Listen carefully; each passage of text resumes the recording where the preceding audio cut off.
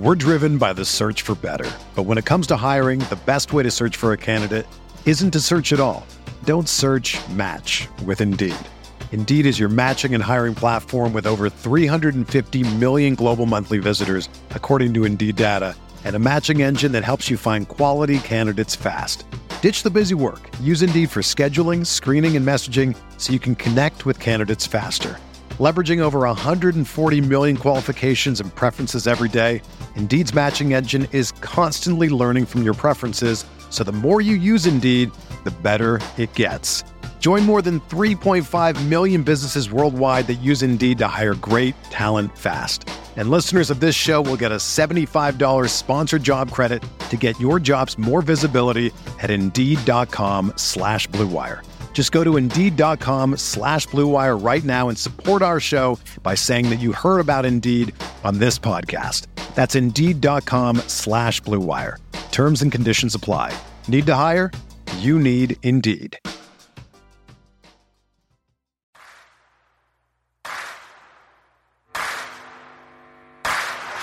You're listening to Setting the Pace, your go-to Pacers podcast with Alex Golden and Michael Facci.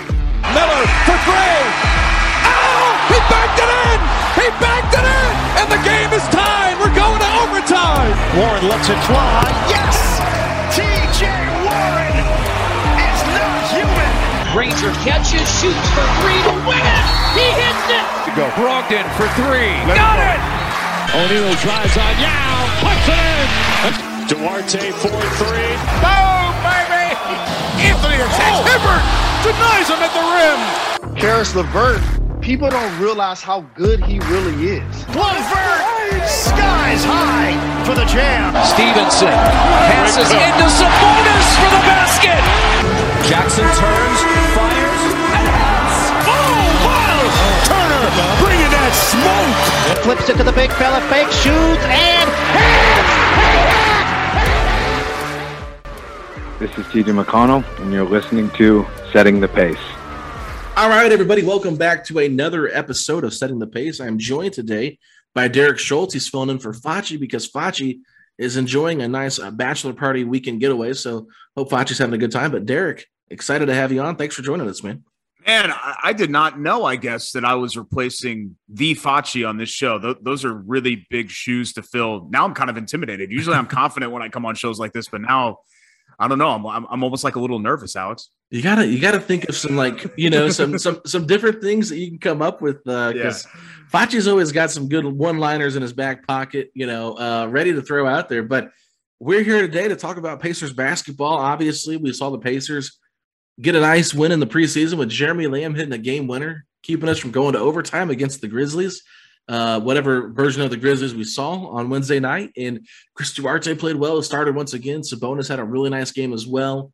But Derek, I know we could sit here and break down preseason games and get really into it and get into the nitty gritty, but I feel like it's a little bit unnecessary. But from what you've seen maybe so far through these three games and what you've maybe seen via Twitter, people talking about it, what's been kind of the thing you're keeping an eye on? Well, I mean, let's get this out of the way first. Every time in October, hope springs eternal, right? So you're just wired to think optimistically because you want to believe that new season, new team, new year. And so I always have good feelings or rosy feelings, I feel like, about the Pacers or anybody else when we're in kind of the preseason months. But I think really the biggest takeaway from what we've seen so far is the fact that everybody said that Duarte was one of the most NBA-ready players in the draft. And it seems, albeit a small sample size, a handful of preseason games, but just kind of given the way that he plays, the confidence, just how he looks out there, he seems as good as advertised, at least in that capacity. Like, we could sit here and talk about, okay, well, what's his ceiling and or even what he could be and argue about that for the 2021-22 season. But I think just overall, we wanted to see somebody finally in the last couple of years, the Pacers haven't really had this, somebody that could come in and be turnkey. You buy the house sometimes that's the fixer upper, and then you get into the renovations and you're like, oh God, this is just such a headache. And you're tired of waiting for the bathroom to be done and then the kitchen to be done and the basement to be done. And it feels like the Pacers have kind of done that over the last couple of years. And it is refreshing to see somebody come in and be able to just be turnkey. You know what I mean? You just throw him out there and he knows what he's doing and it just works. And I'm not trying to be overly critical of Goga or Aaron Holiday or, if we even want to bring up TJ Leaf's name. I don't know if he's banned from being mentioned on this podcast or not. I know he is in some Pacers Twitter circles, but those guys, you were just like waiting. And it is nice to have somebody that you could just throw out there and you can see it right away that things I think are going to work out for him. And I know you personally, as did a lot of people, were worried about the fact that, okay, here's an older prospect. He's got a low ceiling. You think about Tyler Hansbrough or guys like that from the past that the Pacers have taken and have just been kind of bit players. And I think Duarte is going to be a little bit better than that, but I think there's a reason that reportedly so many teams wanted him because they saw his skill set and what he can really do. And to me, regardless of Duarte's ceiling or potential or anything like that, the pick just made sense because of what he brings to the table for the Pacers and what they really needed. So I love that it feels like he's just going to fit right away with this group because they needed somebody to come in and fit right away because now you have Rick Carlisle and you've got a core that's ready to compete and hopefully contend now. So Duarte makes a lot of sense. And that's my big takeaway. The fact that I've just been really pleased with what I've seen. I think one of the things I was most worried about when it came to Duarte was please don't settle for a Doug McDermott replacement at the 13th overall pick. Like we saw Memphis last night. They traded up to pick number 10, took on Eric Bledsoe's contract and flipped that in the offseason. But by moving up to 10, they got a guy, and I believe Zaire Williams, if I'm recalling right. Whoever they drafted, I'm having a brain fart now. But this was a kid that a lot of people wanted the Pacers to take. I think he was 18, 19 years old from Stanford, and he was really good. Had a lot of – not really good. I guess you could say he had a lot of the intangibles that make a good draft prospect. Did not have a great year at Stanford, but I believe they played 0 home games. So it was just a weird thing. They were living in hotels, and he played pretty good last night against the Pacers. But one of the things with this pick in Duarte, he was just a guy that there was some red flags because of his age. And I think we overlook that sometimes and overanalyze that a little bit because we're so concerned with, hey, this guy, how long is he going to last? But if you think about it, 24 is really young still. And look at some of these guys that are playing in today's NBA. I mean, they're playing well into their mid to late 30s at a pretty high level. So if you can get him for 12 to 15 years, you're going to get him in his prime. And if he stays in Indiana, you got yourself a good player. Now, I didn't watch enough of Duarte to really know what I thought about him. I got so stuck on Moses Moody that my tunnel vision was stuck on Moody, and I wasn't really looking anywhere else. So, yeah, I think I'm going to continuously get comments anytime I say anything positive about Duarte, where people come at me for saying what I said on Twitter the night that they drafted him. But at the same time, I was so high on Moody, similar to how I felt about OG Anunoby or even John Collins when they took TJ Leaf. Like I was just like sick to my stomach. Like, really, this is the guy we drafted. It was more so not about, Duarte being as bad as Leaf, but more so the guy that I really wanted was right there and they didn't take him. And like I said, with the previous draft history of the Pacers, especially under Pritchard, we haven't really got anything from it. We've gotten, some starter minutes from Aaron Holiday when we were injured. But other than that, they didn't think he was worth bringing back for a second contract, so they traded him. Goga's on his last limb. They traded Edmund Sumner to get him off the cap. None of the second round picks have really stuck around. So aside from Miles Turner in the draft, they really haven't drafted well. So hitting on not just Duarte, but Isaiah Jackson, hopefully you find yourself something here that's really going to help you continue to grow. And I wanted to talk about this real quick with you, Derek. The coach, who this coach is, Rick Carlisle, I think this is going to make the biggest difference in how our draft picks develop, especially Isaiah Jackson. But these two guys, imagine if they were with Bjorkgren or if they're with McMillan and mandate is to win, and they're not really giving them the opportunity. But Carlisle, here he is, giving them more of an opportunity. Before Paul George really broke free, it was Jim O'Brien who didn't really give him the opportunity because he didn't play young guys. But Frank Vogel said, "No, I'm going to play this guy." So I think that Duarte and Jackson really benefit from having Carlisle here as a coach. Yeah, I do too. And it would be great. I mean, you talk about how, well, the Pacers haven't gotten anybody since Miles Turner. it's not just they haven't gotten a starter caliber player. They haven't even gotten a rotational caliber player since Miles Turner in the draft. You know, like Aaron Holiday couldn't even really consistently stay in the rotation. Goga barely is in the rotation, and we don't even need to mention TJ Leaf. And then you talk about all the second round picks. What's been tough about the second round picks is you see Yang or Alize or some of these other guys find niches and roles on other teams, and you're like, well, crap. Maybe, Pacers could have used that. Maybe they should have waited a little bit. I don't know. You go to different teams, you find different fits. So I don't know if that was necessarily a mistake. But, with Carlisle, what I liked about the hire is not just that I respect him a lot, and I'm actually old enough and have been around the team long enough to remember when he was still here in a professional capacity. But I think that he brings to the table all of the positives, that all of the good stuff and none of the bad stuff from Nate McMillan. And yes, there actually, I think, were some positives with Nate Bjorkgren in that you've got Nate McMillan's respect level and kind of the fact that he's been there, done that. You know what I mean? Players know he's been around, he played. And with Bjorkgren, he is not shut off to analytics. In fact, that's a really big part of how Carlisle evaluates. So it's kind of this marriage of old school, new school, where the Pacers had a coach that was way too old school in Nate McMillan. And then they had a coach maybe that was way too new school and arrogant about being new school to the point that he was just shut off to the old school, Right. And I think really you need kind of a happy medium there. And I don't even know if I'd call Carlisle a happy medium, because I think he's actually he's a much different coach than he was 15 years ago. I think he's become much more of a new age coach, but he's just been around so long that he's just developed and grown. And I'm really excited. I'm really excited with the fact that the development that we've seen from young players, even first year players under Carlisle during his career. David Woods of the Star, who's kind of their interim Pacers beat. He's been with the Star forever, but kind of their interim Pacers guys. They searched for Jay Michaels' replacement.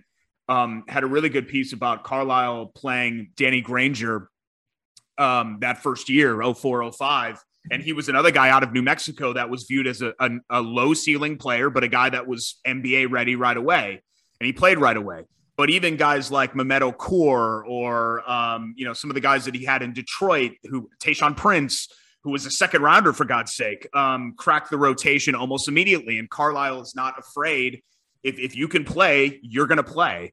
And I like that because, some coaches treat it, I think, politically. And some coaches favor veterans. I think that was actually a little bit of a, say what you want about Holiday or some of those other guys. I think that was a little bit of a drawback for McMillan because it felt like every time a young player made a mistake, he got a quick hook. And then you never saw him again. You know what I mean? And I thought, well, you got to let these guys sometimes make mistakes and learn. Don't just bring them right back to the bench and, slap them on the head with a newspaper. Let these guys kind of work through that. And I think Carlisle is going to be able to do that. So it was, to me, it was a home run grand slam hire, and one that I never even seriously considered until it broke. Like I don't know about you. I was shocked. I just was obviously I knew that things were coming to an end with him with Dallas, but I was really surprised that he would agree to do this. So the fact that he did, and the fact that the Pacers, the gesture of ponying up $7 million and change per year to get him here, I think shows that they're really serious this time, and they don't want to make another mistake like they did the last couple of times around.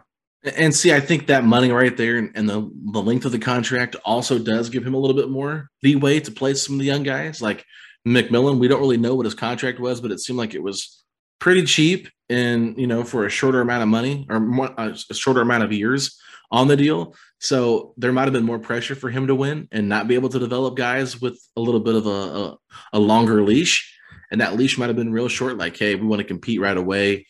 Obviously they overachieved that first year in 17-18 once they traded Paul George. And that just set the bar really high for him. After that overachieving year where really the East was so down that if you take a step back and look at it, you're like, okay, this was a really bad year for the Eastern Conference. Look at who made the Eastern Conference Finals. I believe it was Boston that year with a young Tatum. So it's one of those things where I get why McMillan and the team didn't necessarily, or the players didn't really mesh But at the same time, I think that he learned a lot from that whole situation in the bubble, and that's what helped him have success in Atlanta. So, but with Carlisle, like you said, he's not the same coach he was 15 years ago. Coaches adapt over time. They learn how to go with the flow. They learn how to make things work. And so I think everybody came into this season expecting O'Shea Brissett to get a ton of minutes probably in the rotation, and they thought Isaiah Jackson's going to be the odd man out, probably get some time in the G League. And now you look at it, it looks like those two roles could be reversed. O'Shea Brissett has not looked great in preseason whatsoever. He's not really been a consistent part of the rotation. Was the 10th man in the first game and then didn't get into the second half of the game against the Grizzlies and didn't play very much either in the game against the Cavs until it was garbage time. So kind of interesting to see how they're doing this, especially with how many injuries are going on right now with the Pacers and him still not being able to crack the rotation. But I think that Isaiah Jackson is benefiting from Rick Carlisle, being such a big fan of him, trusting him. But I think this exposure so early on is going to be huge for his development. Yeah, and so, there are certain guys like Duarte has a lot of NBA-ready skills. Jackson has one, and that's shot blocking, right? Mm-hmm. Like you could put him out there right now, and he can still do that at a high level, even as raw as he is. And I think to me, his defensive ceiling is tantalizing because, look, with his athleticism, maybe he can grow and really develop some sort of an offensive game. But even if Jackson is just a defensive guy that you stick out there and that's what he's going to do, I think he can do that at a really, really high level. If this is how good he is already as a young player, clearly he's gifted there. So yeah, I mean, I'm excited about that because you need to add in those rotational pieces. As much as we talk about the shortcomings of the starters, and I don't know, maybe we'll get to that later on in this conversation. I think the Pacers have been held back by the fact that once you get past the starting lineup, there's a reason why TJ McConnell was such a revelation. It's because everybody else kind of stinks, right? Mm-hmm. And so McConnell, who is this kind of afterthought late signing, ends up having this great season, and good for McConnell. I'm not besmirching him as a player or anything like that. But your young guys didn't grow, didn't develop. And even though we thought Aaron Holiday was going to be the second point guard, clearly he wasn't because McConnell just came in and took that job and never really gave it back. So I'm excited about to see growth of young players that finally maybe we can have some confidence in that there is something there. I don't want to completely give up on Goga. There are some things that I like, but as far as his high end potential, I feel like he would have flashed a little bit more by now if that was in his repertoire. You know what I mean? At this point, I'm kind of thinking to myself, okay, if Goga can become a good rotational player in the NBA, that's probably about what he's going to be. But I don't know. I've been wrong before, and I would love to be wrong about that, but that's kind of where I am with him. Yeah, I think Goga was set up for failure when the Pacers drafted him, just already having two centers on the roster, not really getting an opportunity to get in there right away. And we know, like I just said, with younger players, McMillan's trying to win, so there's not going to be much time for Goga unless there's an injury, and he's going to play backup minutes and not very much. And then with Bjorkgren, I mean, he was playing Sabonis 38, 40 minutes a game every night. So there really wasn't an opportunity for Goga to get out there and play unless he was playing next to Sabonis, which, that just goes back to the double big problem. And his three-point shot, as good as it looks, it never goes in for some reason. I mean, I think Facci had a great tweet. He said, at some point, I'm going to have Goga do something more than be a good shot blocker. Show me something else. And I think that's a great point because if you think about it, Goga really, I feel like, going through three coaches in his first 3 years, the loss of his father during, summer league, not being able to be there for that. He's just had so many uphill battles to climb, even starting at a young age before he was drafted. So you feel for the guy, you want to see the guy become something. But at the end of the day, I still feel like this might not be the roster to do it on. I feel like he might benefit by going somewhere else where he could maybe develop more, get more of an opportunity, because still at the end of the day, I don't see the Pacers or Rick Carlisle really giving him much of an opportunity. And that might just be because Goga's not good enough. We don't see what he does in practice. We're not there clearly. If he was good enough, I'm sure he'd be playing a lot more, but he did get some early minutes in the third preseason game against the Grizzlies.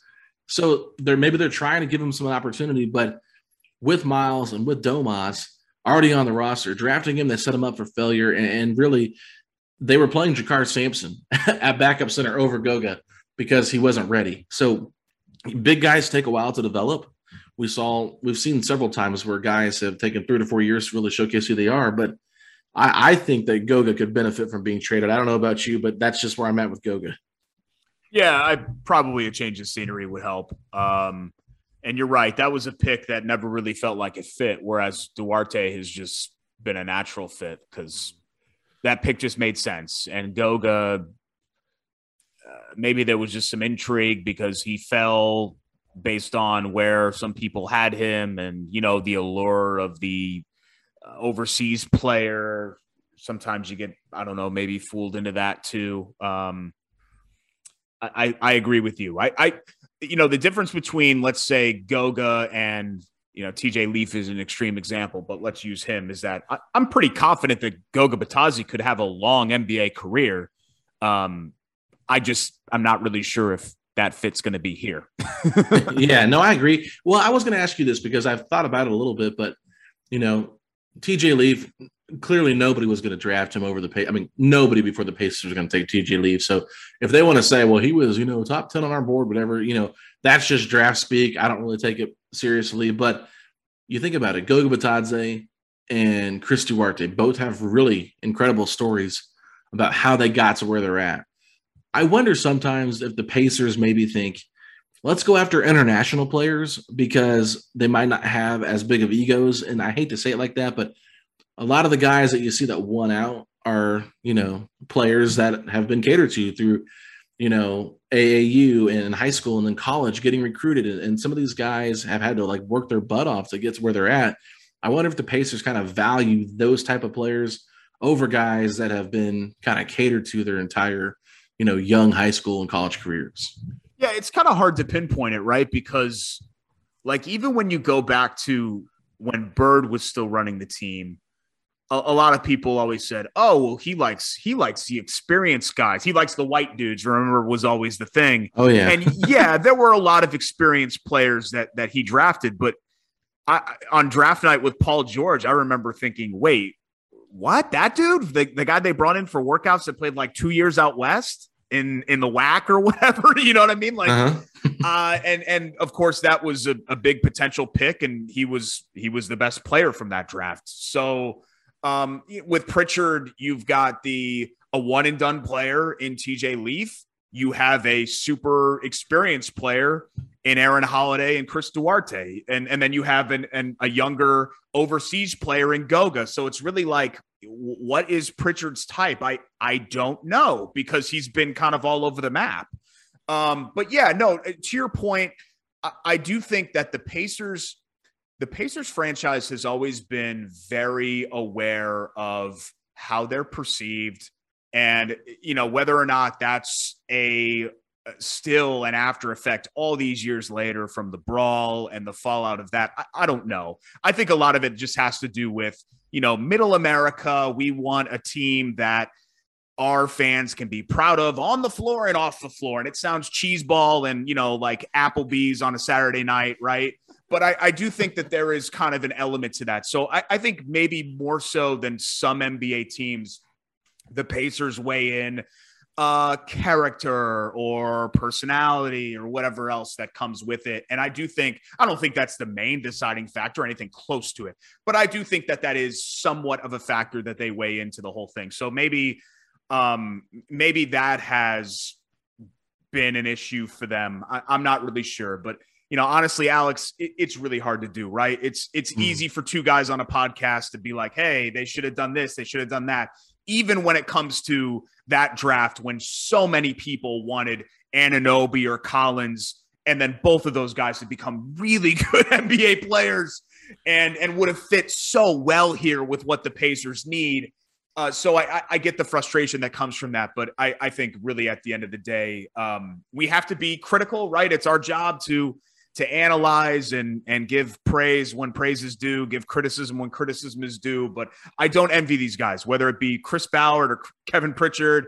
It's not easy, man. You miss a lot when it comes to that stuff. And there's a lot of hindsight is 2020 things. So, I just feel like that's kind of part of the conversation too, as we kind of get in depth with it. The fact is some of it is just luck. It's just a little bit of a crapshoot. I mean, look at Milwaukee with Giannis. No one could have possibly known that kid, that skinny Greek kid, was going to become what he's become. Right. And that's a great point. And I think Kevin Pritchard's in a better position than Chris Ballard is, because I don't hear Herb Simon guaranteeing 2 NBA finals in the next decade. So Irsay's putting the pressure on after a rough 1-4 start. But I mean, it's funny to be a Colts fan right now. I wouldn't actually worry too much. I mean, clearly the Colts are who we thought they were. They're good, but not great team. And those first 5 games are going to be tough. I mean, there's no doubt about it. It was a really tough first part of the schedule. So anyway, I digress. I had to go there with my Colts thing for a second because you brought up Ballard. But with that being said, I think this Pacers starting 5, when healthy, is a pretty good starting 5. But those 2 words have probably been the most annoying words for every Pacer fan when healthy. I would say probably number 2 to that is tough out from Kevin Pritchard. So between when healthy and tough out, we've had some, very basic words just be like piercing to the heart of Pacer fans. I don't know if we're ever going to see this team fully healthy. That's part of the reason I wanted to see more roster shakeups during the offseason. Kevin Pritchard's talked about how the way to make moves nowadays is not really free agency, but it's trades. So do you think the Pacers maybe play Isaiah Jackson and Chris Duarte right now to get them ready in case they do get thrown into the fire, if there is maybe a massive trade or a bigger trade that happens maybe later this season or next offseason? I mean, I think that's always got to be part of your mind because, I really thought after last year that the Pacers were going to make a big trade or maybe even some wholesale changes, and they didn't. I think their feeling was, okay, let's bring in Carlisle and let's give him a coach that we know has an established track record a chance to make it work with this group. But I think, especially with Warren in a contract year and Turner, I think this is, we throw around make or break a lot. I think this is make or break for this core. If it doesn't happen this year, it ain't happening. So you got to make some hard decisions after that. This is the last time. I think Pacers fans have been really patient. We can get here all we want and talk about, okay, well, they've never been healthy. They've never been, they haven't, but you can't wait forever for that to happen. If it's not going to happen, then it's not going to happen. So I don't think they're necessarily looking at Duarte and Jackson as, well, we got to play them right now because we might trade some guys. I think they're playing them because they deserve to be played. Yeah. You know what I mean? I think that they're ready to play now, especially Duarte. But I do think, I'm interested to see if things go south, if they have to make some trades. And that's actually one area, we talk about the drafting struggles. Kevin Pritchard's really done well. In fact, I've kind of defended him as that's his whole career. I mean, that's kind of been his MO where he has done well in Portland and here is with trades. And that is because obviously free agency, isn't it? And when you're picking 15 to 25 every year, it's tough to draft. So trades is where your bread is going to be buttered. But what I worry about with this roster, I'm going to sound like a broken record. I think it was ESPN did the top 100 players, right?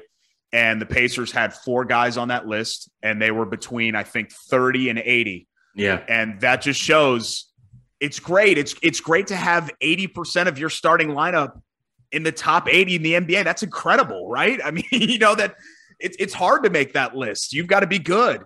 But it's a bunch of B's in a league where you need at least one A, if not multiple A's. And the Pacers just don't have that. And I was still kind of hopeful, okay, well, maybe Karis LeVert can get there. And I was actually higher on him, I think, than most. But now you kind of worry with injury things popping up with him, if that's ever going to get off the ground. And I think everybody else kind of is who they are at this point. Domas Sabonis is a terrific NBA player. Is he a franchise cornerstone? No, I don't think so. I think it would have happened by now if it was going to happen. Miles Turner, I've come to accept his skills for what they are, and he's really good in some areas and he's lacking in some areas. And that's just, you have a lot of imperfect NBA players, and Miles Turner can be a really good player on a really good basketball team. But again, franchise cornerstone, no. And ditto for Warren and Brogdon and everybody else. I mean, these are all really good basketball players. They're just not transcendent or, take over type players when it really counts. And that's kind of what you need. I mean, you look at the conference finals last year and, even a team like Atlanta, which is a good roster, don't get me wrong. But when you have somebody like Trey, you can actually go up a couple of levels past where they could have. I mean, Atlanta, for all intents and purposes, people thought they were going to lose first round, and they should have lost. There's no reason why they should have beaten Philly in this series, right? When you look at those teams on paper, they did, and he had a lot to do with that. And you kind of need to have that dog player, and the Pacers don't have it. They're in a situation where I think with their rotational players improving and with Duarte and Jackson and maybe helping out the bench, that you can even go up a seed or two. And, it'll depend on health and all of that. But I think they can be, a lot of people have them pegged for the play-in round. And I think they can be better than that. I really do. But I can understand the frustration of fans. And Alex, I know you deal with it every day in Twitter where people are kind of like, well, what's the point? If you're going to be, if you're going to win 45 games and be the 6th seed and maybe win a first round series and that's your ceiling, who cares? And I can understand that there's frustration associated with that. Yeah. Real quick, I think it's funny because people love to blame Kevin Pritchard for how this roster is built. And I understand he is the president of basketball operations, but at the same time, you have to understand his hands are a bit tied, I think, with Herb Simon being the owner. Herb Simon is not super involved in what happens, but everything has to be approved by him. He will not allow this team to tank. That is his MO. We're going to do whatever we can to be the most competitive team we can be every single year. And each year they have to kind of look at that where they're not really able to take 2 steps backwards to make one giant step forward. That's just not the MO of this team unless there's injuries or there's drama like we saw last year with the coach and other things cause it to happen, but that's never the intention going into the season. And Kevin Pritchard's talking about it. I don't want to be on this treadmill of mediocrity, but he doesn't really have a choice with Indiana. And I'm not being a Kevin Pritchard defender. I'm just trying to call it straight like it is. I really think that Herb Simon, likes good guys and he likes guys that are going to be competitive. Doesn't necessarily want the headache of a Kyrie Irving, someone like that. But, Kyrie Irving, you might consider him an A-level player, right? He's a guy that can, change a game like that with his shooting and his abilities on the offensive side of the basketball. So that is where you kind of look at this team, and it's got to be the right level of A player that they can get. They thought they had that in Paul George until he won it out. I guess my next question, which is way too early to tell, but do you think Duarte has anything that could make him an A-level player? We're driven by the search for better. But when it comes to hiring, the best way to search for a candidate isn't to search at all. Don't search, match with Indeed.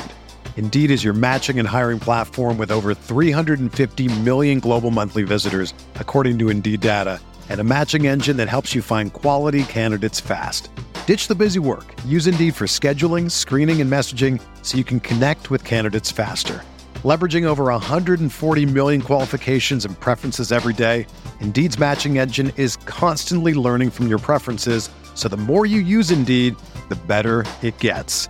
Join more than 3.5 million businesses worldwide that use Indeed to hire great talent fast. And listeners of this show will get a $75 sponsored job credit to get your jobs more visibility at Indeed.com/Blue Wire. Just go to Indeed.com/Blue Wire right now and support our show by saying that you heard about Indeed on this podcast. That's Indeed.com/Blue Wire. Terms and conditions apply. Need to hire? You need Indeed.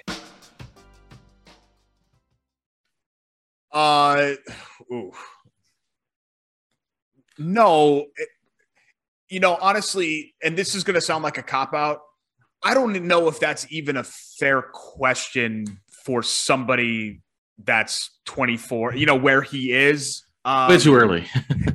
Well, yeah, it's because he hasn't played a lot, but it's also late in the sense that I don't know if that this guy was playing JUCO basketball, right? Not that long ago. Like the fact that he's even here and playing at this level is an incredible rise for him. So, maybe at the same time, I shouldn't write off the fact that he could be an A-level player, but no, I don't see that. In fact, if Chris Duarte can be a really good starter for you for 10 to 12 years, at 13th overall, I think you take that.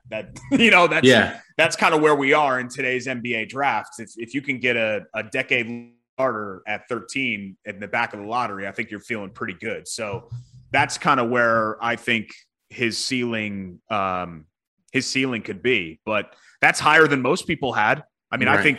I think a lot of people, you mentioned Doug McDermott, that almost not all of them, but a lot of the scouting reports that I saw said his NBA comp was basically like McDermott. And McDermott, don't get me wrong, is a skilled player, and you can get paid a lot of money for being good at what McDermott's good at. But, McDermott's going to be a rotational guy for his entire career. And I think Duarte, at the very least, can be like a more frontline NBA player, but a star, like franchise cornerstone. I guess you never say never, but I'm not sure that was ever on his trajectory or ever will be on his kind of trajectory and path.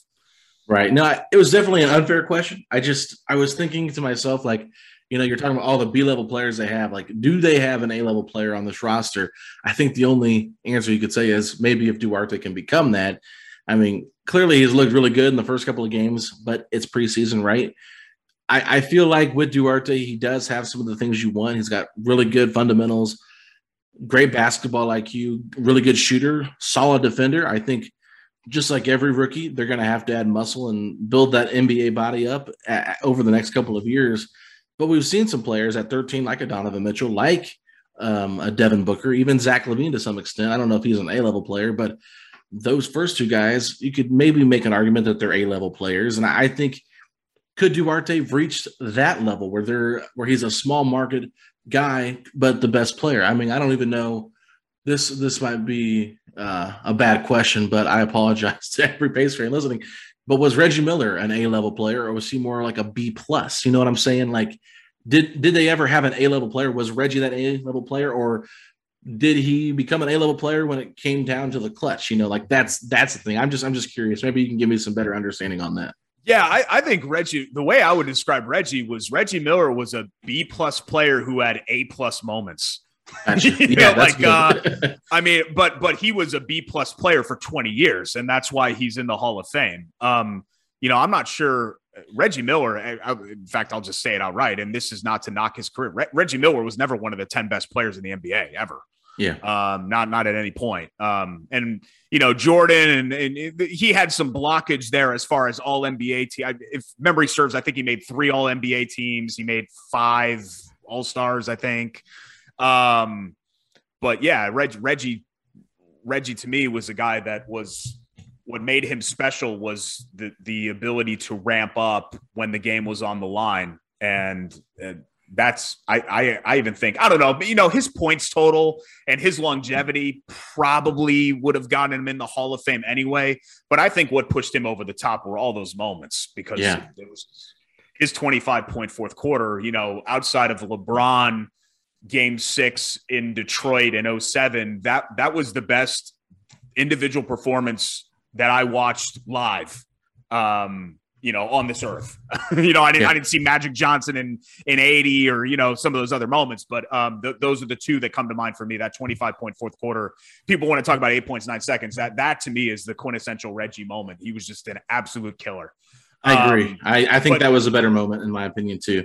Yeah. But yeah, I mean, that's what you worry about too, is that, and the Pacers, I think, have kind of been fooled into that where, even Oladipo with, and maybe we'll never know with the quad and then, everything, it's kind of sad what's ultimately happened to him. And I am rooting for him. I might be one of the few people in Indianapolis that is, but bygones and all of that. I don't wish him any ill will. I know that he maybe mishandled some things, but even his ceiling, was Oladipo ever an A player, or was he just a very high B player that one year? And, can you win like that? Or does it have to be the upper crust, Luka, Trey, does it have to be Giannis, that level guy in order to get you to that level. And it's so tough.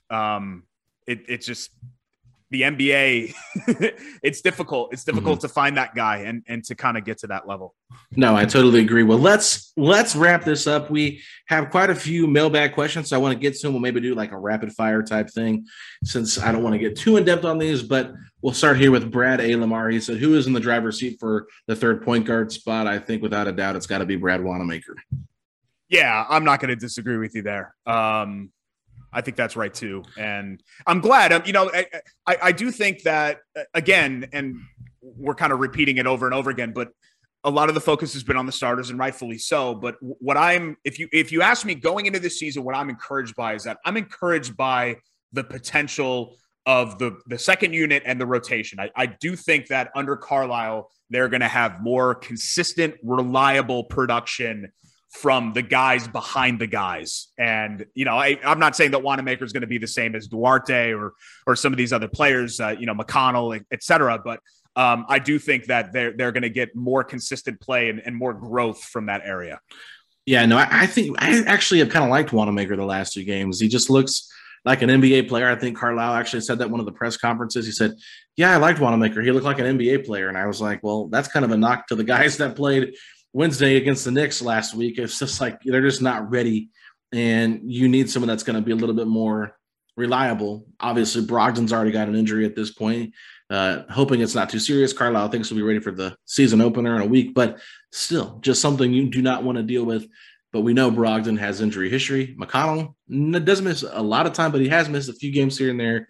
So having that third string reliable point guard, Brad Wanamaker, a guy who can also play some wing, makes a little bit of sense to me to why they would keep him over a guy who's like Kiefer Sykes, who's barely 6 foot tall. Even if he's a great leader, I just think the Wanamaker pickup makes more sense. Let's move on to our next question. This comes from Aaron M. He said, do you think the Pacers should try to trade Goga for a late first-round pick or another young player with potential? Ooh, I mean, do you think a late one is out there for – you think somebody's going to give a 1 for Goga? I don't think so. I think it'd be a second.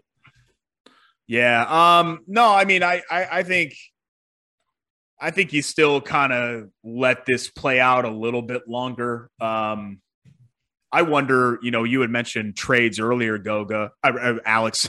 I wonder if Goga would be part of a package that you kind of mentioned that, hey, things go south and, you've got a couple of people in a contract year. Do you package Goga with somebody as opposed to like a standalone Goga for blank sort of a deal? That's where I would see him moving. Mm-hmm. That's what I agree with too. I mean, he could be like a throw-in, but also someone that could like convince like a team like, oh, that's a nice throw-in because we need a center. He's a young guy that, hey, he's got a lot of potential, never got a real good chance with Indiana because they already have 2 centers on the roster. We'll take a chance on him. We think we can fix this project. There's plenty of teams out there that I know were high on Goga during the draft, but he did fall. I mean, the Pacers even said we didn't think he'd be there at 18. A lot of people considered Goga like a top 10 lottery pick, at least top 14. So when he fell to the Pacers at 18, I get why they took him because the potential, the upside, it was a bad draft class too, in my opinion, not the greatest draft class. So I get why they were a little bit intrigued. And I thought maybe Goga could become better than both Sabonis and Turner if everything worked out the right way for him, just because he had both of their skill sets a little bit. Shot blocking, 3-point shooting, good low post game from what we saw over in Europe. But man, it's just he has been hit, with so much stuff. I already brought it up earlier, but yeah, I feel bad for the guy, but I agree with you. I think Derek Key's going to be one of those guys that if they were to ever make like a Ben Simmons trade, like, hey, you throw Goga in there as part of a piece to maybe shed some salary or make salary cap match, they match up together. But one more question following this conversation, actually, they said, why assume trading Turner is the answer when trading Sabonis could fetch more as well as empty the middle of the floor on offense? So that comes from Showalter. I'm curious your thoughts on why we don't just trade Sabonis because it could fetch more. Oh, good old Jeff. He just hates Sabonis. I get those tweets all the time. I think it's always been I'll actually be excited for that maybe to potentially end at some point of having to do the Sabonis or Turner thing. It feels like we've always looked at it as an or thing instead of an and thing. But I think The reason why I've always felt like Turner would fetch more, or at the very least equal, I think pound for pound, Sabonis is a better player. Turner fits more teams. You can airdrop Turner onto more teams and have him make an impact right away or fit right away than you could with Sabonis. I think Sabonis, you have to cater things more to him. Turner doesn't necessarily need the ball. Sabonis does. And so that's kind of how I've always felt. If they were to trade one of those guys, even though pound for pound, Sabonis might be a better, more talented player, I think Turner is more, I'd even say more coveted, just because of his shot blocking ability, his range, and kind of the skill set that he has compared to Sabonis. I think that if Sabonis has reached his ceiling, then it would make more sense to try to sell him while he's high. Because I think with what Turner brings is shot blocking. That's something that Sabonis will never bring to the table. I think the center position, aside from like some of the big name centers like Jokic and Embiid, that position has really kind of diminished a little bit. And it's not nearly as important as it once used to be. I mean, look at the draft history of so many teams in so many years. Big guys go first, wings and guards go after that. I mean, Kevin Durant drafted after Greg Oden. Like, just imagine if those had been flipped and how different Portland would look right now. But it's just, there's so many things you can look at. And some of these centers have, they're really good players. Like, I think Sabonis and Turner are both really good players, but they're both completely different. I can talk myself into moving Sabonis if you get something back better. But like you said, Turner makes more sense for more teams. The only problem is I feel like the leverage of the Indiana Pacers is diminished because a lot of teams know they want to move on from one of these guys, probably Turner more than Sabonis, based on everything we've heard rumor-wise. There's nothing that I've seen reported really that the Pacers want to move on from Sabonis. It's always been Turner's name that has been thrown up there in trade talks whenever you hear anything or any rumors. So to me, I think the franchise values Sabonis more, but I'm just curious, the center market is just not there for a guy like Turner. Like, Charlotte made the most sense, but they would rather have Mason Plumlee and a very high-risk Kyrie Ward kind of guy in Kai Jones. I think the good news is that if you're the Pacers, unlike a lot of teams, basically everybody, for the most part, is on a reasonable deal or even an extremely team-friendly deal. So all of those contracts, for the most part, I think are very movable. Whereas, like, let's say what you're running into with Ben Simmons, like Simmons is an elite defender and an elite passer, but do you want to pay $40 million to a guy that can't shoot, or won't shoot when you need him to, even when he's wide open under the basket by himself? You don't have to worry about, and look, Simmons is clearly a higher tier player than the guys that we're talking about here, but you don't have to worry about that with the Pacers, and maybe other teams would be more willing to take on Turner or Sabonis or anything else because they feel like there's less penalty if it doesn't end up working out, because it's not like these guys are making, they're making significant sums of money, but it's not like these are like albatross level deals that they're on. Right. Yeah, and I agree with all that. I think that it makes sense why, we've talked about this, the whole Philly thing, they don't want a center, but I think that Turner could actually make some sense in Philadelphia if they were to trade for him. Clearly they have Drummond, but he just sucks. I mean, he's not good anymore. Doesn't really do anything for you. And I think that literally Philly got worse by moving on from Dwight Howard and getting Andre Drummond, as crazy as that sounds. But Dwight at least did some nice things for him there. But Embiid's going to miss 20-some games more than likely throughout the year, just based on what's happened with his resume of constantly getting injured during the season. So if you have Turner there playing those, 15 to 20 games that Embiid's not there as your starting center, you probably feel a little bit better about it than the alternate route. I think you could start them together for maybe the first 2 minutes and then alternate their minutes, but that's besides the point. I think that really all these contracts, like you said, are really movable, and you could package a couple players. That's why they're a really intriguing team, because they're kind of misfit together, miscast. This group doesn't really make a lot of sense together, but they're all really good players. And if they can reach their potential, it's a competitive team. Like Kevin Pritchard calls them, it's a tough out, but nobody's expecting this team to really win a first-round matchup. I'd be surprised if they won a first-round playoff series. I think everybody would be, but that's just kind of where it's at with this team right now, and with so many questions over their head in terms of can they stay healthy.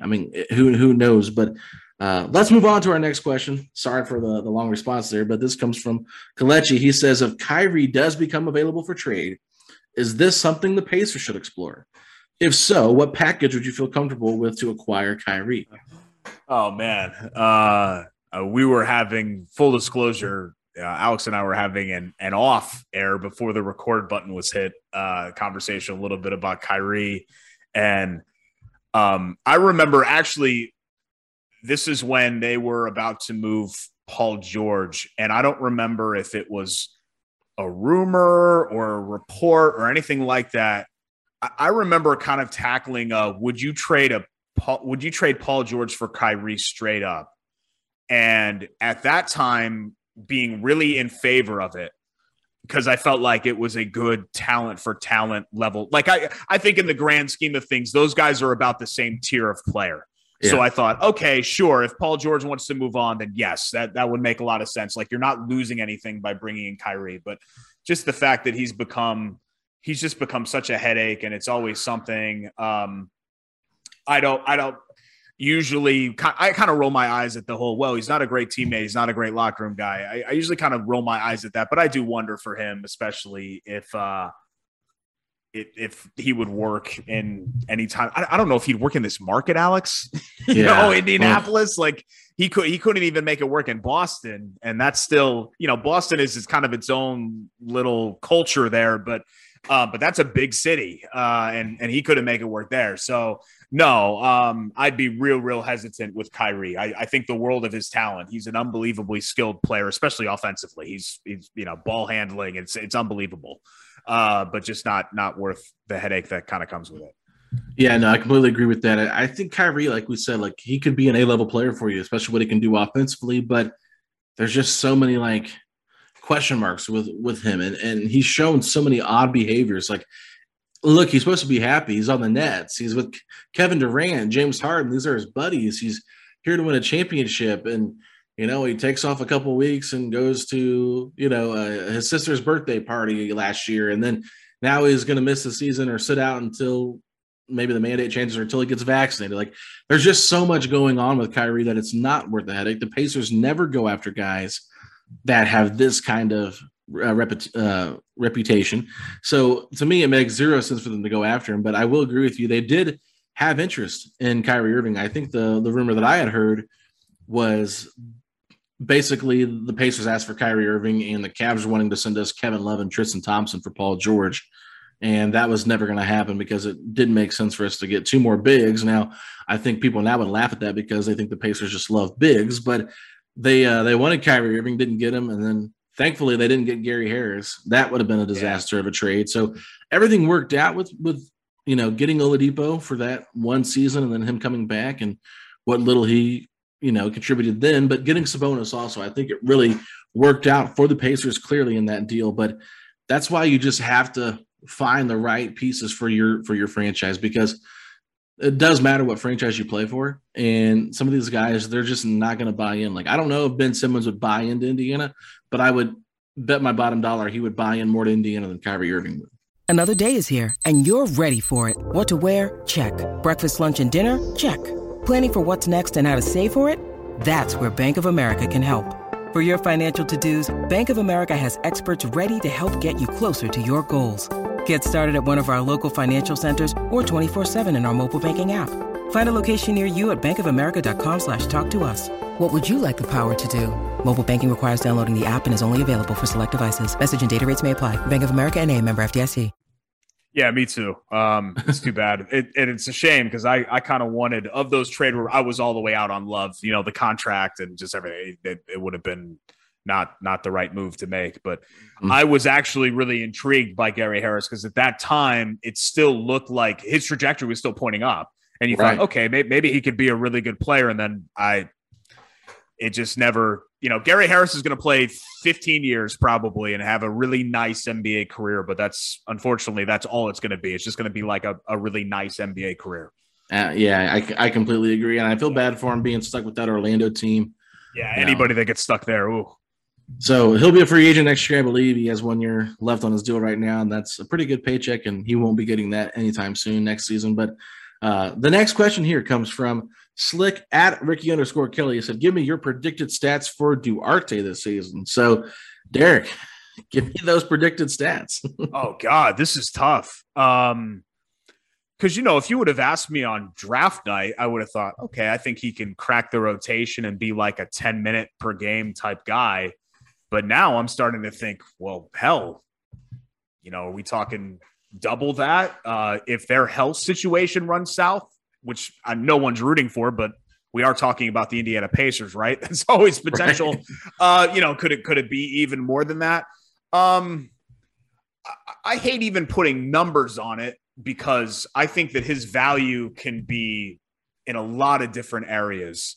And so just being like, I think he's going to get 10 points and 4 assists and shoot this percentage. Like, I feel like that's almost doing a disservice to what his impact can be. But I think he can play enough to and be reliable enough to be a double-digit per game scorer. I really do. Yeah. Now on the low end of that, obviously, but I think that he can crack that. And what he brings to the table elsewhere and his potential as a defender and all of that, I think Duarte can do a lot of things that don't even necessarily even show up in averages and on a stat sheet. But, just from a scoring impact, whereas I thought he'd be like a 5 point per game type of guy, I think maybe you can look a lot more optimistically just with A, what we've seen so far, and B, his potential to grow and get an even bigger role right away in this offense. Yeah, and you never know with these injuries how much they're going to have to rely on him to play too. That's another factor that we probably didn't consider early on either. So I did put some numbers out there, but I just did assists, rebounds, and points. I didn't get into like percentages on field goal percentage and all that, but I said 12 points, 3 rebounds, 2 assists. I feel like that's pretty basic, pretty average stat line for a guy that's in the rotation on a consistent basis. So we'll see exactly how much he plays and how he does against better competition, right? So I felt like 12 points was fair. Not asking too much, but, still being able to contribute, playing 25 minutes a game, maybe a little bit more, maybe a little bit less, but that's where I'm at with that. Let's move on to the next question. This comes from Zachary Barnett. He said, what is the best taco place in Indiana? And he also said, if we're going to go to dinner with any player on the Pacers, where would you go and with whom? It's the number one thing I love about living in Indianapolis. My wife and I it's our favorite thing we just go to local places all the time. We have a big list, and when new places come out, we add them to the list. We cross them off as we go. So like, I feel like, I don't say like foodie or I'm not a Yelper or anything like that, but I worked in restaurants. I love supporting local places. So this is right in my wheelhouse. We love a bunch of different places, and it depends on kind of what you want. If you're a tortas guy, which is a Mexican sandwich, there's a place, El Guero at 38th and High School, that is really, really good. Super Tortas El Guero, super fresh. They have other stuff too. You can get burritos and tacos and all of that there. And it's just this little turquoise, I think it's like an old gas station, like attendance little building. Like you can't fit more than 4 people in there, but they've got a grill and it smells amazing. And you just pick up and go. It's right there before you hit 465. So Tortas El Guero for like sandwich grab and go. Sit down Mexican. There are a lot of good places, but there's actually a place up near Castleton Mall that's in a strip mall, and you'd never know that it was there unless you were looking for it, next to the Outback Steakhouse, called Bugambilias, I think is what it's called. And how do you spell that? BugambillIas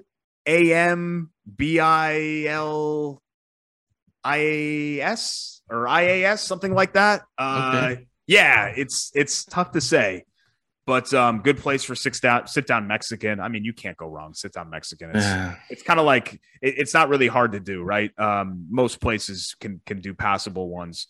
And then taco and burrito place is another good one at about 44th and Keystone, on that side of town. Authentic and really good. So yeah, I love all 3 of those. Those would be my 1, 2, 3 recommendations there. Right. So let me get your second part of that question. If you were going to go to dinner with any player on the Pacers, where would you go and with whom? Oh, geez. I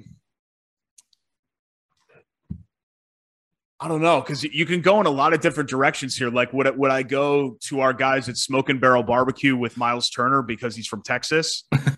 You know what I mean? And I feel like that would be in his wheelhouse. And Miles is such a intelligent, interesting dude. I think he's and he's funny. I think he'd be Pacers have a lot of great personalities. Like, I don't think it's not hard. You could talk me into having dinner with just about anybody on the Pacers. I like TJ Warren. That was going to be my answer because I don't know much about him, but I think he'd be fun to hang out with one on one. No, he's a cool dude. Domas, just kind of with his background and being all over the place, not just the country, but the globe. I think it'd be really interesting to kind of go to dinner with him and talk about different, I don't know, cuisines or places that he's been and just kind of his background. I think that'd be a lot of fun too. So I think you can go in a lot of different directions there, but yeah, let's go with TJ. Cause I always kind of liked his vibe. He seems like just a really down to earth regular guy. Yeah. So for me, like what restaurant would I want to hang out with them at? That's a tough one because there's so many. I guess I would ask them what they're in the mood for. If they're going to do me the favor of hanging out with me. But if it was me picking, I'd probably just go to like Ale Emporium and get some wings and just hang out. Yeah, just hang out with them. And, it would be pretty cool if they're like, who's that guy hanging out with TJ Warren? You know what I'm saying? Like, that would be because a lot of people there at Ale Emporium. That place is always popping whenever I go there. For great food. It's really good. I was going to say for my best taco places, like I love Mexican food, but I'm not one that like branches out and tries all these local places. I probably need to do a better job of that. But there is one place that's close to my work that I go to about once a week. It's called Gil's Tacos off Minnesota and Lyndhurst, around that area. And they have some really good carnitas. Oh, it is just fantastic. Yeah. And they give you this red and green sauce to pour on them. And it has a kick to it. It's really good. If you're available on Fridays from 11 to 7, like you said, Smoke and Barrel, they have some really delicious brisket tacos. If you want to go down that route, I mean, I've had them before and it is just unbelievable. I think they actually use their burnt ends to chop up that meat and then make that out of their taco meat or their brisket taco meat. So that's really good.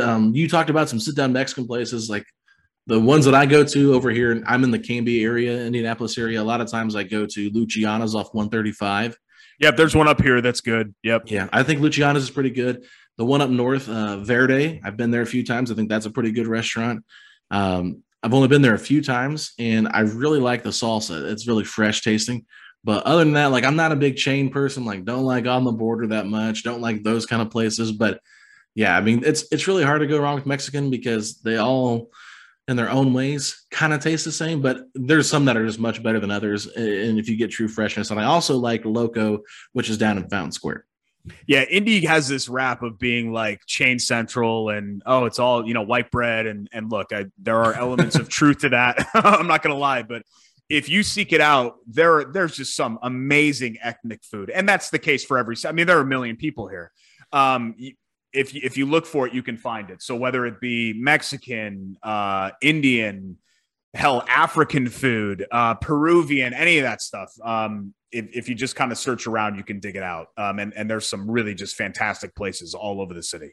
Yeah, there's no doubt about it. And I'm sure you'd be happy to direct people to try different places via Twitter. So if they want to reach out to hit you me there. Up. That's absolutely, that's even more my wheelhouse than the Pacers, if we're being honest. Schultz 975 if you want to get some food takes. But a couple more questions here. I know we're going a little bit longer than probably anticipated, but that's okay.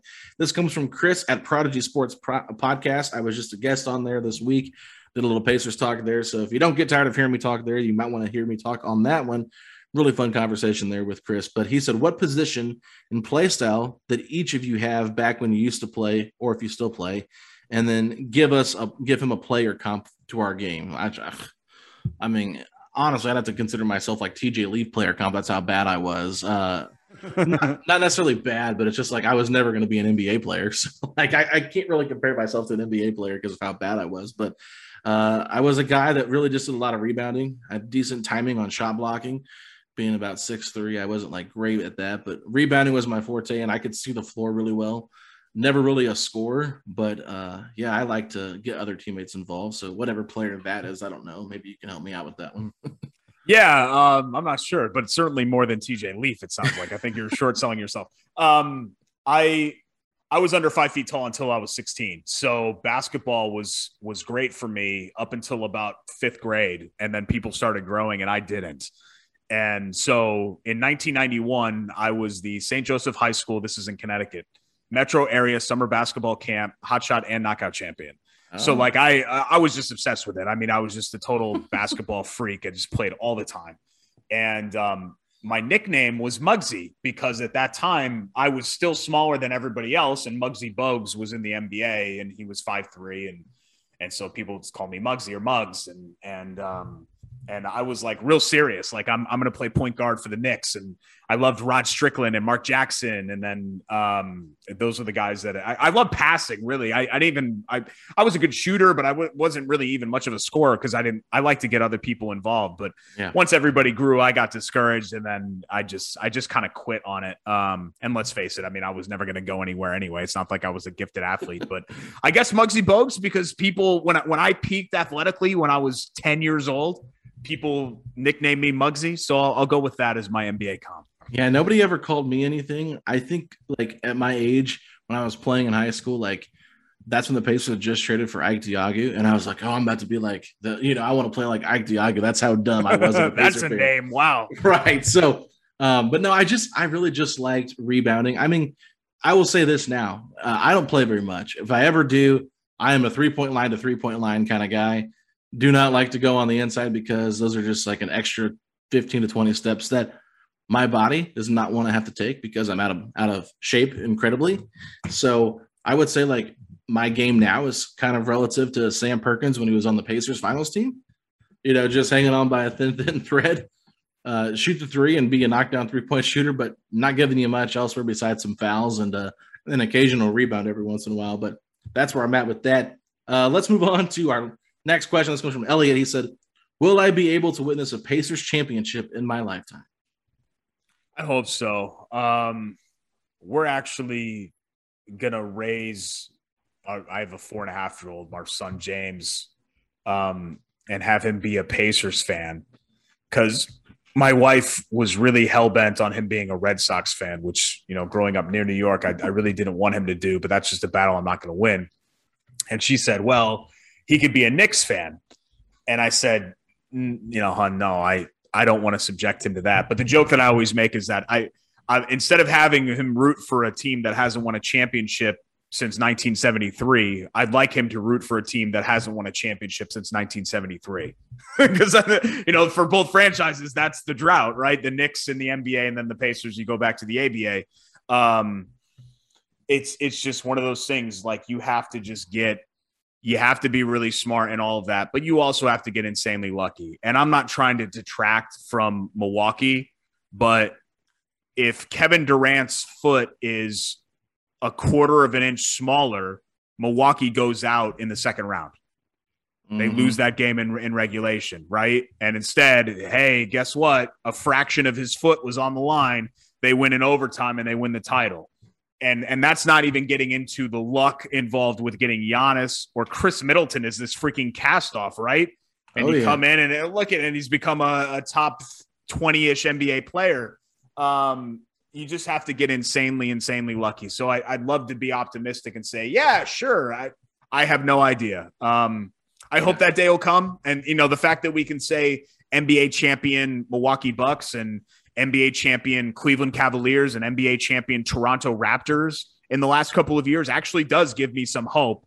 But, then again, it's such a tough thing to do. It's not like the NFL or even baseball. Baseball has become, maybe not for the Pittsburgh Pirates, but there's been a little bit more parity in baseball these last 15 or 20 years or so where the Royals or teams, the Rays, teams like that have kind of popped up here and won or gotten really close to winning. It's just so tough in the NBA.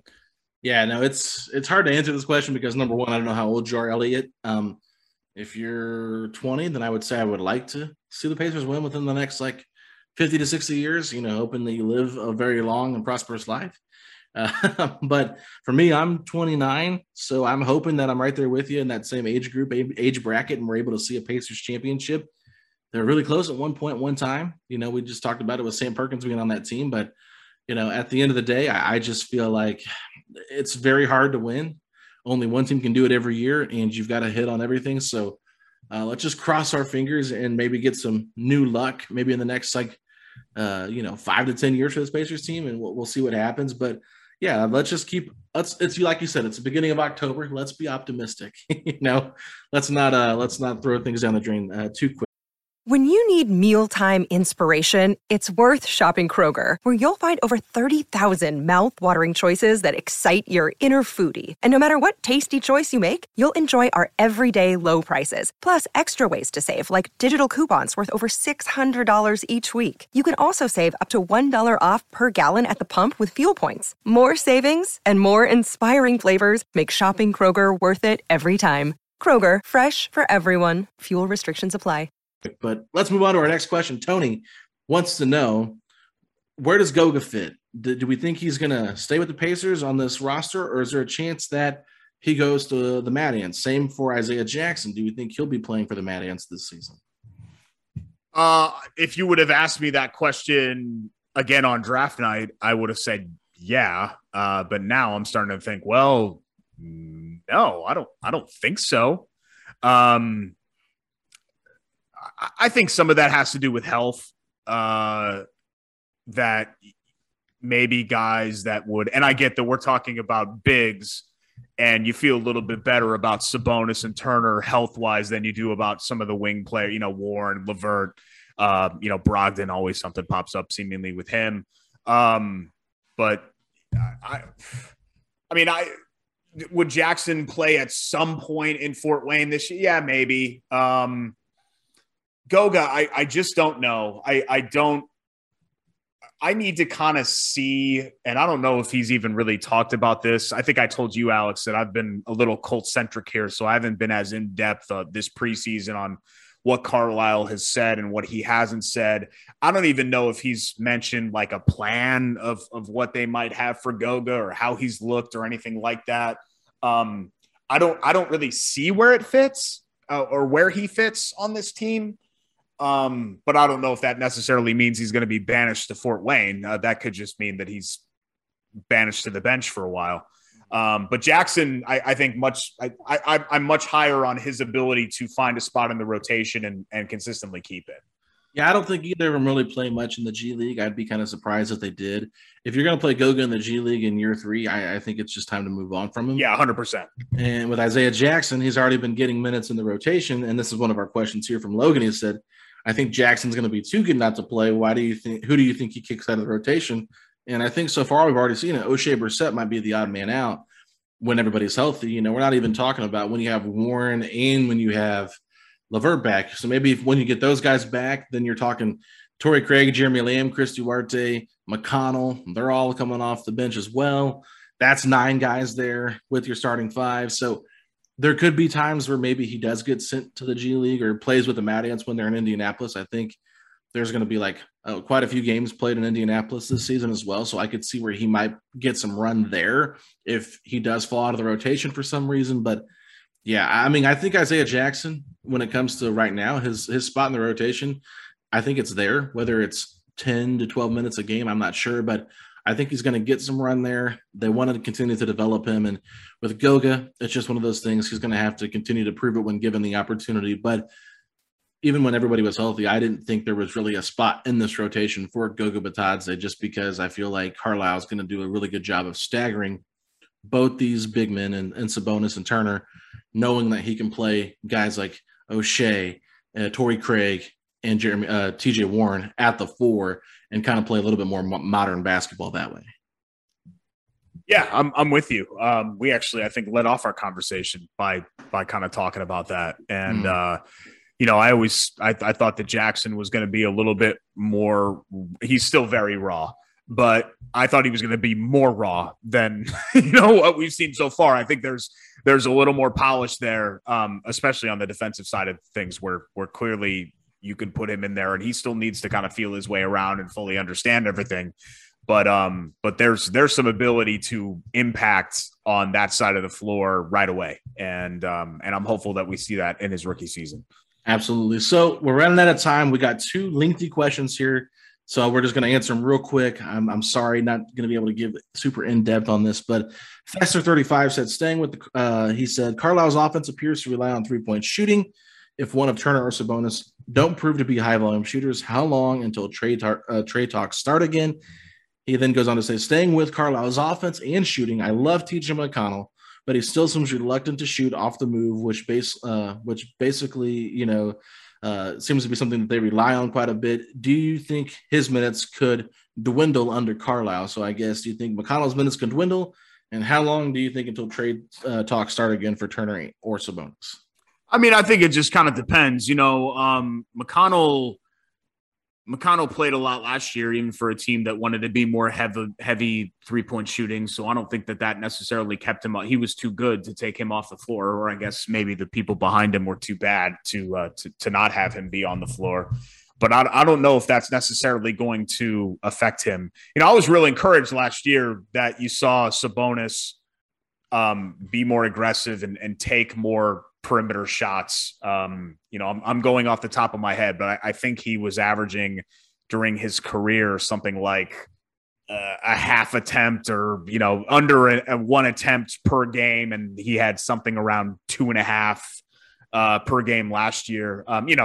Didn't shoot it at a great clip. I think he was around 30-ish percent, 31, 32% from three. But I would love to see that be an element, maybe not like a lockdown guy from three, but at least something that you would have to kind of be wary of and respect. With Turner, it's there. It just needs to be a little bit more consistent. But I don't think necessarily either of those things factor into them and trade. To me, it's not about Turner and Sabonis not fitting and needing to be traded. Those guys, I think, will need to be traded once it becomes apparent that things aren't working for this group, and the group finally needs to be broken up. And that's what's going to happen this year, regardless of Carlisle's system or whatever else. If the Pacers are going to have to make a decision at some point of, hey, this isn't going to work, so let's go ahead and do what we need to do to maximize the situation without letting these guys like Turner or Warren, et cetera, move out the door for nothing. Yeah, because we know Turner's contract expires at the end of the 2021-2022 season, and Sabonis still would be on the roster till 2022-2023 once that season's over. So we know Turner's contract is coming up sooner than Sabonis's. I think that conversation is never going to stop until one of them is moved. It's always going to be talked about nonstop. So even if Carlisle can figure it out where they're playing great together and this team is a 3 seed, people are still going to bring it up. They should move one of them. It doesn't make sense. It's going to be a never-ending conversation until one of them moves or one of them leaves in free agency. With TJ McConnell, I think just really for me, while McConnell does have some weaknesses to his game, like we talked about the shooting, and he's working on that. He's talked about how he's working with it all summer long, and it's something Rick Carlisle really wants to see him do. When it comes to McConnell, his weaknesses are there, but I think he does so many other things well that Carlisle is going to rely on him more than maybe we've seen so far in the preseason, because McConnell provides energy. He provides a heartbeat to this team. The defensive steals that he gets in the backcourt, like it just changes the game. He can do that. And I think that while we like what we've seen from Brad Wanamaker as the third string point guard, he's not even close to the level of TJ McConnell in terms of how he can impact a game. So I don't really see McConnell's minutes, being lessened, but maybe from last year, because he's not asked to do as much as he was last season. But I still think McConnell is a guy that's going to get around 20 to 25 minutes per game, play a great backup point guard role, and go from there. I don't think there's too much to break down with that. So let's move on to our last question. This is a lengthy one. What gets the Pacers closer to a championship level team over the next couple of years? A, keeping some version of this core together. Let's say keeping 3 or 4 of the starters, making minor roster changes. Example, trade Lamb or even Turner. So you make playoffs, see what you actually have, and being a quotations hard out. Or B, tear down by trading 3 to 4 of the starters and build through the draft. Whatever you answer, is there a NBA model or team example that provides a championship roadmap of how you build, tear down with these specific types of assets?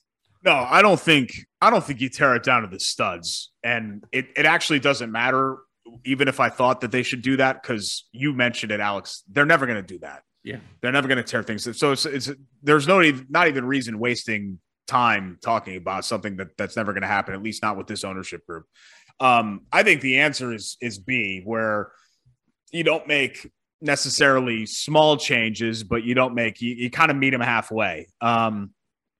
I think what the Pacers have to try to identify and this is easier to do for Milwaukee because you had Giannis, but they could have easily given up on the Giannis Middleton thing and said, yeah, you know what, this isn't going to work and just kind of move on. But they stayed kind of confident that, hey, let's kind of ride this out here and see what we have. Now we've seen teams do that. And, maybe even in Portland with Lillard and McCollum and maybe they've been burned by that of staying too patient to say, okay, this is going to work. Let's do it. But I think the Pacers need to just kind of find a couple of guys that they feel like they can build around and try to just get insanely lucky by getting that transcendent star level top 10 kind of level player to put with those guys, because you need the star, you do, but you also need the complementary pieces to kind of make that whole thing. And I feel even bad calling somebody like Chris Middleton a complementary piece because he's far more than that. But you get what I mean. You need other frontline players that you have to surround those guys with. So I think the blueprint is I'm actually not opposed to what I think they've been overly patient with this core. And I think that just saying, okay, well, it's just a health thing. And when they're fully healthy, they can contend. I've never felt that that's the case with this group because I just don't think their ceiling's very high.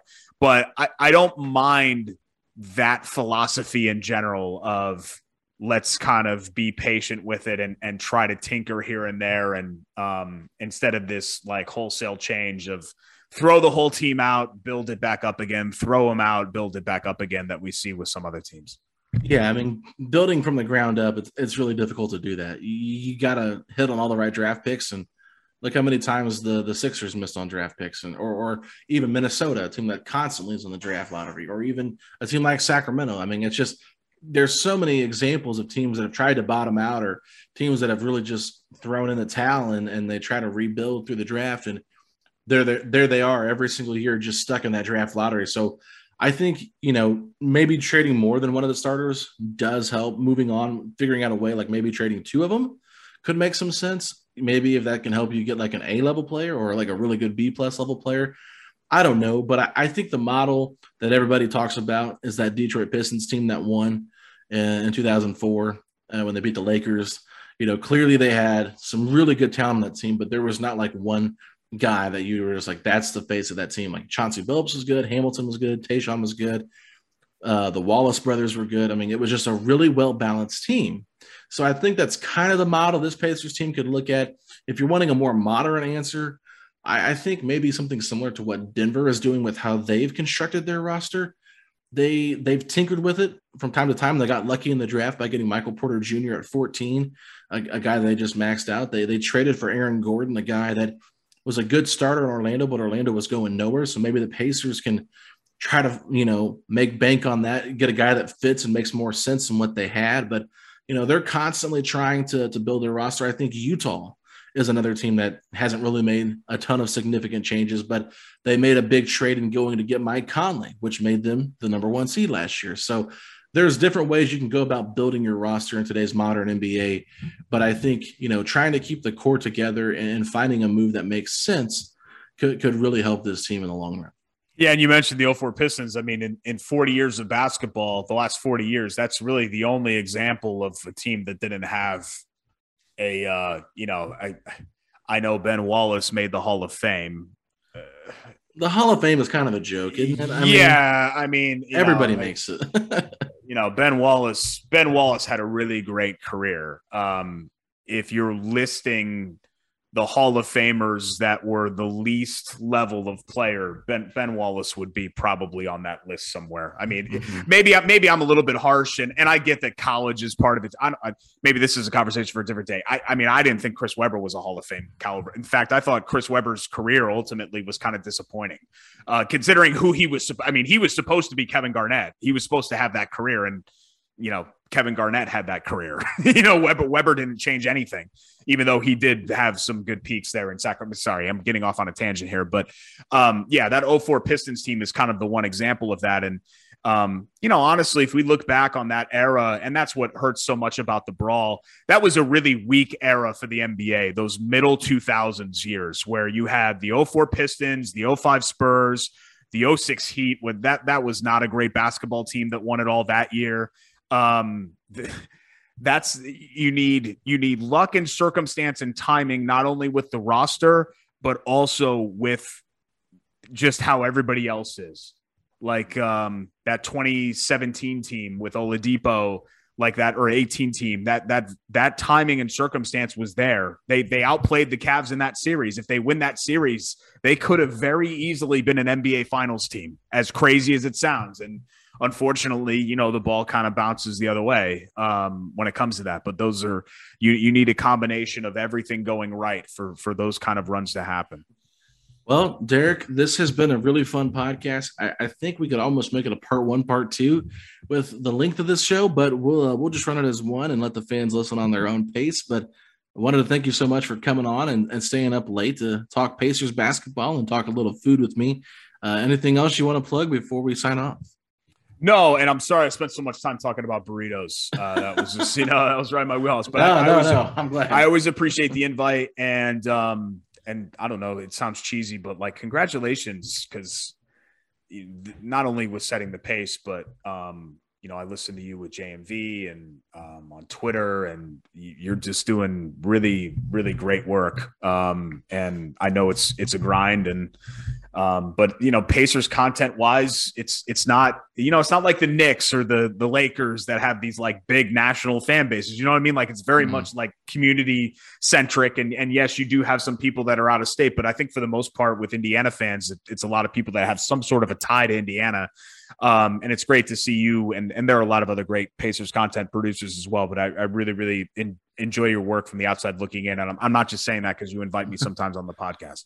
No, I really appreciate that. And I agree. There's not a lot of coverage in terms of podcasts and stuff like that, but the ones that do coverage, I mean, I think that we've got some pretty great people that do it. I mean, you're talking all these different podcasts, the main ones that people listen to. I mean, we've even got a Pacers podcast in Australia, right? So there's just a lot of really cool opportunities for people to talk about Pacers, and doing podcasts is a lot of work. Like, people don't realize the amount of hours that go into preparing for shows, editing shows, recording shows, and just keeping up with the grind. I think they say the average show lasts maybe 6 months to a year, something like that.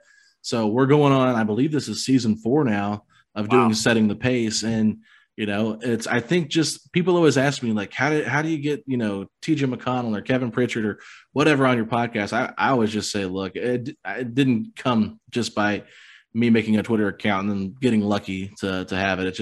It came from constantly talking about the Pacers and growing an audience. And I think interactions on social media is the best way to just continue to, make those connections with people, because, if you don't have anybody to connect with, then no one's going to know what you're doing. So just being consistent, I guess, is the correct term there.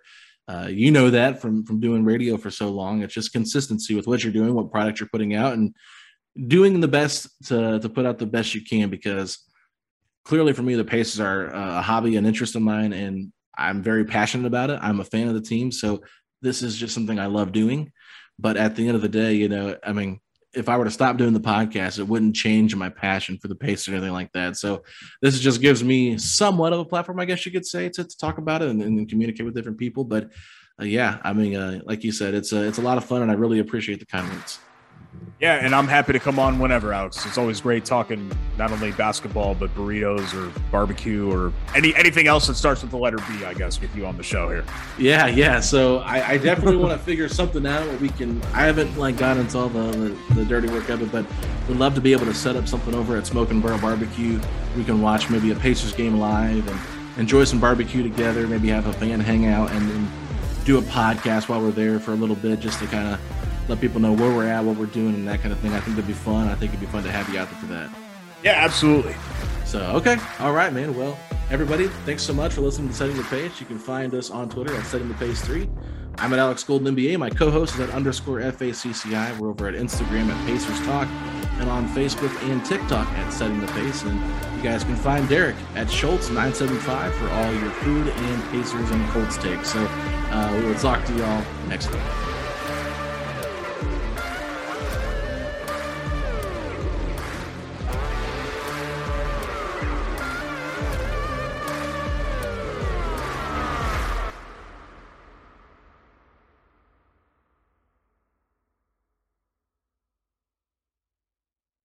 This is the story of the one.